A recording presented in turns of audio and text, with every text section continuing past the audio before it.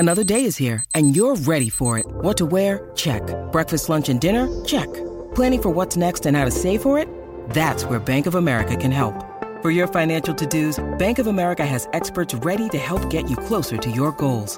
Get started at one of our local financial centers or 24/7 in our mobile banking app. Find a location near you at bankofamerica.com/talktous. What would you like the power to do?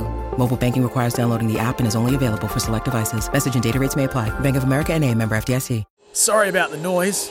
My neighbour's sanding his deck. My motto? Don't work on your deck. Play on it. Life's good with a Trex deck. Low maintenance with a 25-year residential warranty. Trex, the world's #1 decking brand. Let's get back to the tennis, shall we? There's been a whole heap of action headed our way from Melbourne Park today as Day 5 has ripped and teared across the whole day. And Jedd Zetzer has been there. He's a part of the First Serve team here at SEN and he joins us to recap Day 5 of Australian Open action. G'day, Jedd. Hey, mate. Thank you so much for having me on. Oh, it's lovely to have you on, mate. Sorry about the hold up there with a couple of technical issues. And now you've just snuck out from the match, haven't you, to come and have a chat with us?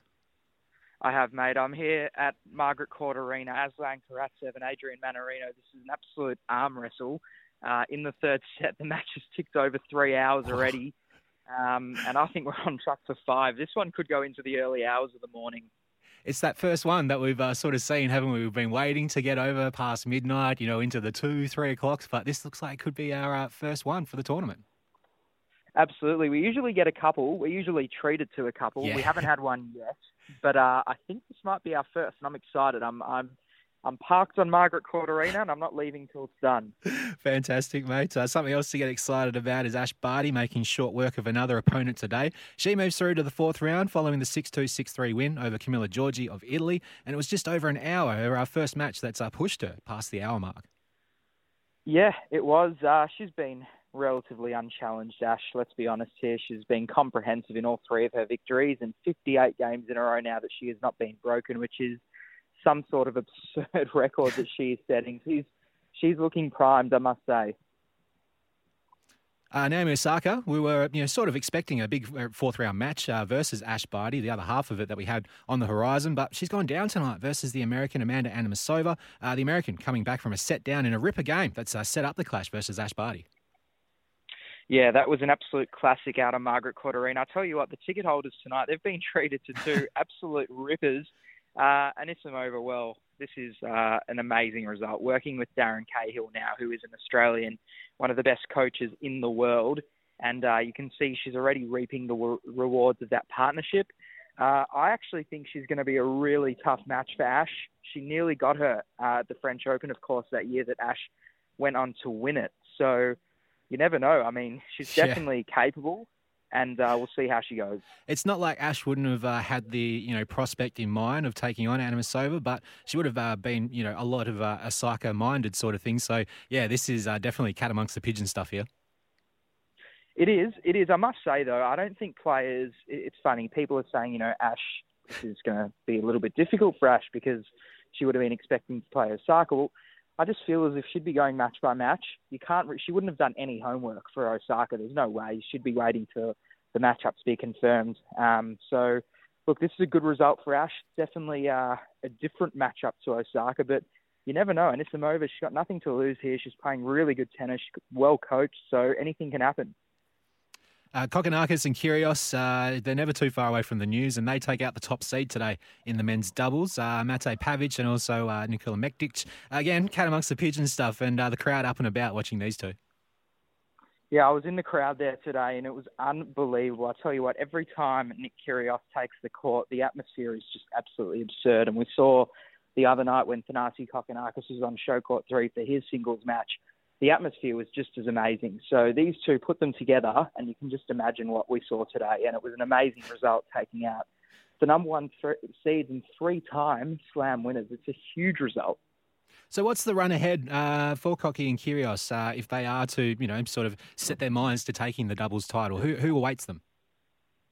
Well, it's interesting because they played last year, and if I recall correctly, I feel like they took a major scalp last year as well, and then the next round they went down to like an unseeded team.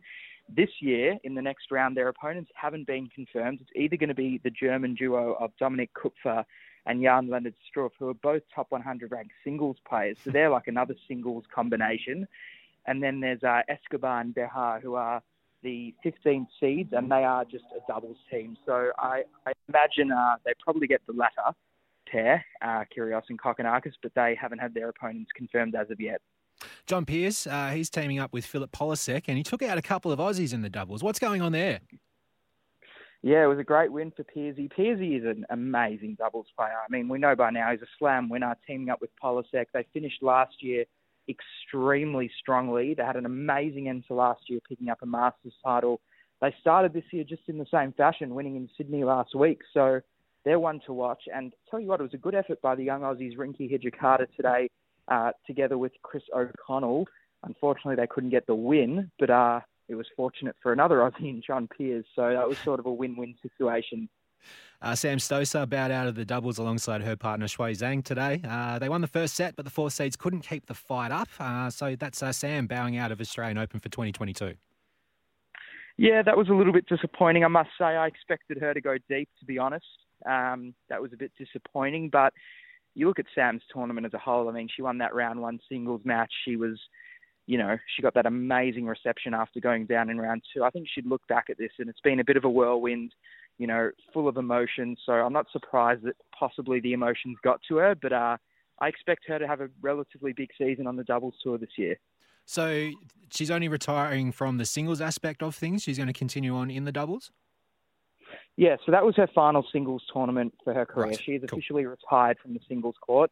She said that she'll play doubles this year, at least at the majors and the other big events. What she does after this year, I guess we'll wait and see. I think that'll be majorly dictated by the results she achieves. If she has an amazing year on the tour, I can't see why she'd stop. But if she has results like this tournament, probably will hang up the racket. Rafael Nadal was out by 2 sets early doors before Khachanov pegged back the third set, but Rafa prevails in 4 sets. He's looking dangerous once again, isn't he?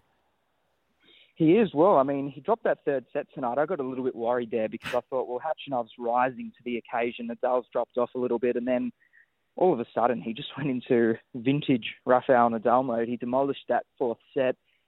He is looking really good, and he's growing into this tournament. I mean, he didn't play the second half of last year. He got COVID. We weren't sure if he was even going to come. Then once he said he was coming, it was sort of that feeling, well, whatever we get from him is good, but we're not sure we'll get much. And, well, now he's just looking like he's primed for a deep run here. It's amazing. He just doesn't stop, does he? Travis from Sydney sent in a text earlier on the overnight crowd. He asked if Rafa can make the final of the Australian Open, if he thought it would be his last Australian Open as well, Jed. I don't think it'll be his last. I don't. I think he's still playing too well for this to be the last year on the tour. Can he make the final? Absolutely. Absolutely. I think that the man who undoubtedly will present the biggest roadblock to him making the final is that of Alexander Zverev, who he would face in the semi-finals. So Zverev has a big game, one that has beaten Rafa, so we'll wait and see how that unfolds. But that is probably the major roadblock to Nadal making the final here. Okay, elsewhere, some big names. Denis Shapovalov, one of my favourites. He moved through in 4 sets against Riley Opelka. I've been talking up his chances. Do you think he can go deep in this tournament? He can. He's had a couple of difficult matches, to be honest, to start, which is not ideal. I mean, for those seeds, you just want to get through quickly in the early rounds, particularly in the heat. It's sort of like the deeper you go into the tournament, you want as little miles in the legs as possible. Shapovalov certainly has had more miles in the legs that would have been ideal. So I'd say he's not playing his best tennis yet, which actually you can see as a positive because he can lift his level. We may see a deep run. Taro Daniel, he defeats Andy Murray. He moves through. Straight sets win. It's fantastic stuff. Who does he have coming up next? Taro, it's funny you bring him up. We spoke to him today at the first serve, and he's an absolute ripper. He works closely with Shane Leonage, who's from Data Driven Sports Analytics, has a lot to do with us. And Taro Daniel, that win over Murray was massive. He now faces the Italian Yannick Sinner, the number 11 seed, and that's going to be a classic match. I actually think Taro Daniel's a chance, but Yannick Sinner is yet to drop a set this year. So he's just been in ridiculous form, and it's going to take someone seriously good to stop him. Yeah, I had a chance to speak to Mark Safoulis earlier this week as well, and he's doing a little bit of work with Taro Daniel, and just had so many nice things to say about him. Yeah, Mark and Shane, they do a ripper job at the tennis menu. Mark is, of course, there, and they do an amazing job. So I'm not surprised with the results that Tara Daniel is achieving this week. Alexander Zverev dispatches Radu a bolt, and finally about time after he took one of our Aussies out. I feel like I'm running out of descriptive terms just a little bit for some of these players like Zverev and Nadal, who are just looking dangerous at the moment. They are. Well, Zverev hasn't dropped a set, and it's funny because he doesn't think he's been playing that well. I've actually seen him go straight back out to Rod Laver Arena after every single match he's played, and he's belted down about 50-second serves. He's just really trying to get some more purchase on that second serve. It's clearly the major roadblock in his game. It's sort of cost him a lot of matches over his career, so he's really trying to improve that. And I think that getting through these matches in straight sets is just so important for Zverev. He hasn't got many miles in the legs, as we were speaking about before, so he's certainly one to watch. He'll be the big one against Nadal. Today 6, the pride of Western Australia, Maddie Inglis, has a big chance to move through versus Kaya Kanepi. How do you like her chances? It's interesting. Kanepi, 36 years old. She's a veteran, but she's been as high as the top 20, so she's going to be really difficult, and she's playing some really, really good tennis. Maddie Inglis is as well, though, so I think this is a really good matchup for her, particularly in the third round of a major. Probably very rare that you see, an opportunity like this come about in the third round. So Inglis, if she can bring the tennis that she's brought, especially in that first round match, she'd have to be a chance. And I think I'm going to tip her, but we have to be wary of Kanepi's experience in this battle. So is Inglis set for a quite rapid rise up the rankings after her performance so far at the Australian Open? Well, one would think so. This is the thing, though. I mean, we often see these Aussies break out in Australia, but they need to translate it overseas. They need to take that form overseas, which is very, very difficult to do. And the next jump that Inglis needs to make is the most difficult jump in tennis, going from that 150 mark. In her case, at the moment, she's at about 140. But going from that mark into the top 100 is so difficult. You've got to win a handful of lower-level tournaments, or you've got to have a handful of deep runs at the top tier of the tour. So it's the most difficult jump. There's no doubt about it. But can she do it? Well, she certainly indicated she can off her form this week. And I love that little piece of audio flying around as well when she found out just how much she would make from it, what it opens up for her next year or for this year as well. Yeah, absolutely. Well, it's huge because it just funds her career. She can now take someone on the road with her.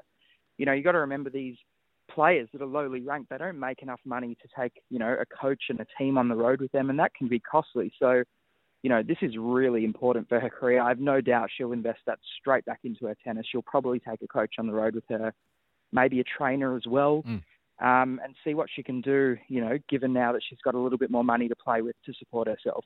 Alex de Minaur, he's up against Pablo Andujar of Spain in the morning, one of the only Spaniards without a triple-barrel surname. How's the Demon shaping up for this? I expect Demon to get through this one relatively unscathed. I'm expecting a straight sets victory, to be 100% honest. Okay. No disrespect at all to the Spaniard Andujar. He is a seasoned veteran. He's got a lot of amazing, tournaments under his belt. But the Demon is looking really good, really matured over the summer, I think. That win against Matteo Berrettini was big. The win in round one over Lorenzo Musetti was big. So I think he'll get through this one unscathed. And respectfully, one of the surprise packets for Australia this tournament, Chris O'Connell, he takes on the USA's Maxime Cressy. Can he do us proud once again? I think he can. Look, he's going to have to completely change his tactics from last match. He faced the small Argentine, Diego Schwartzman, who stays at the baseline and he goes from side to side and just gets everything back. He's now facing Cressy, who could not be more of a polar opposite. He's a big serve volleying American and he never stays at the baseline. He'll serve, he'll come straight into the net. Every opportunity he gets to come into there, he will. So Chris O'Connell's going to have to get his passing game on, but I think he's a chance in this one for sure. It just depends. It depends if he can hold his serve. That's going to be the big moment in this game. That's the big one. All right, to finish up with Jedd, at this point, towards the end of the first week, can we get your favourites at this point for the tournament? Firstly, in the men's side of the competition. The men's side of the competition, I'm still sticking with my pre-tournament prediction of Daniil Medvedev, and especially after his win over Nick Kyrgios, I think he's looking good. I really do, and I think he's going to be very difficult to stop. He's also probably on the softer side of the draw. So, I'm going to stick with Daniil Medvedev. And for the women's side of the competition, who are you still on the Barty party, or is there someone else on the horizon that you could back in? Well, I was certainly on the Barty party before the tournament started. Medvedev and Barty were my predictions, and it's still my predictions. But what I will say is I think this is going to be the toughest challenge that Barty will face in the whole tournament. I think that if she can get past Anisimova, I think she'll definitely win it. That's just my opinion. Wow. But I do think this is going to be the toughest challenge that she'll face. Fantastic. Well, Jedd, we really appreciate the time on the Overnight Crowd, mate. Continue to enjoy the tennis, and we'll catch up another time on the Overnight Crowd. Thank you so much, mate. Have a good show, and I hope to see you at Melbourne Park next week. Hopefully so, mate. That is Jedd Zetzer. He's a part of the First Serve team here at SEN, and he's joined us to recap Day 5 of Australian Open action. So let us know your thoughts on what's been going on around the place. When making the double chicken deluxe at Macca's, we wanted to improve on the perfect combo of tender Aussie chicken with cheese, tomato and aioli. So we doubled it. Chicken and Macca's, together and loving it. Ba-da-ba-ba-ba. Available after 10:30 a.m. for a limited time only.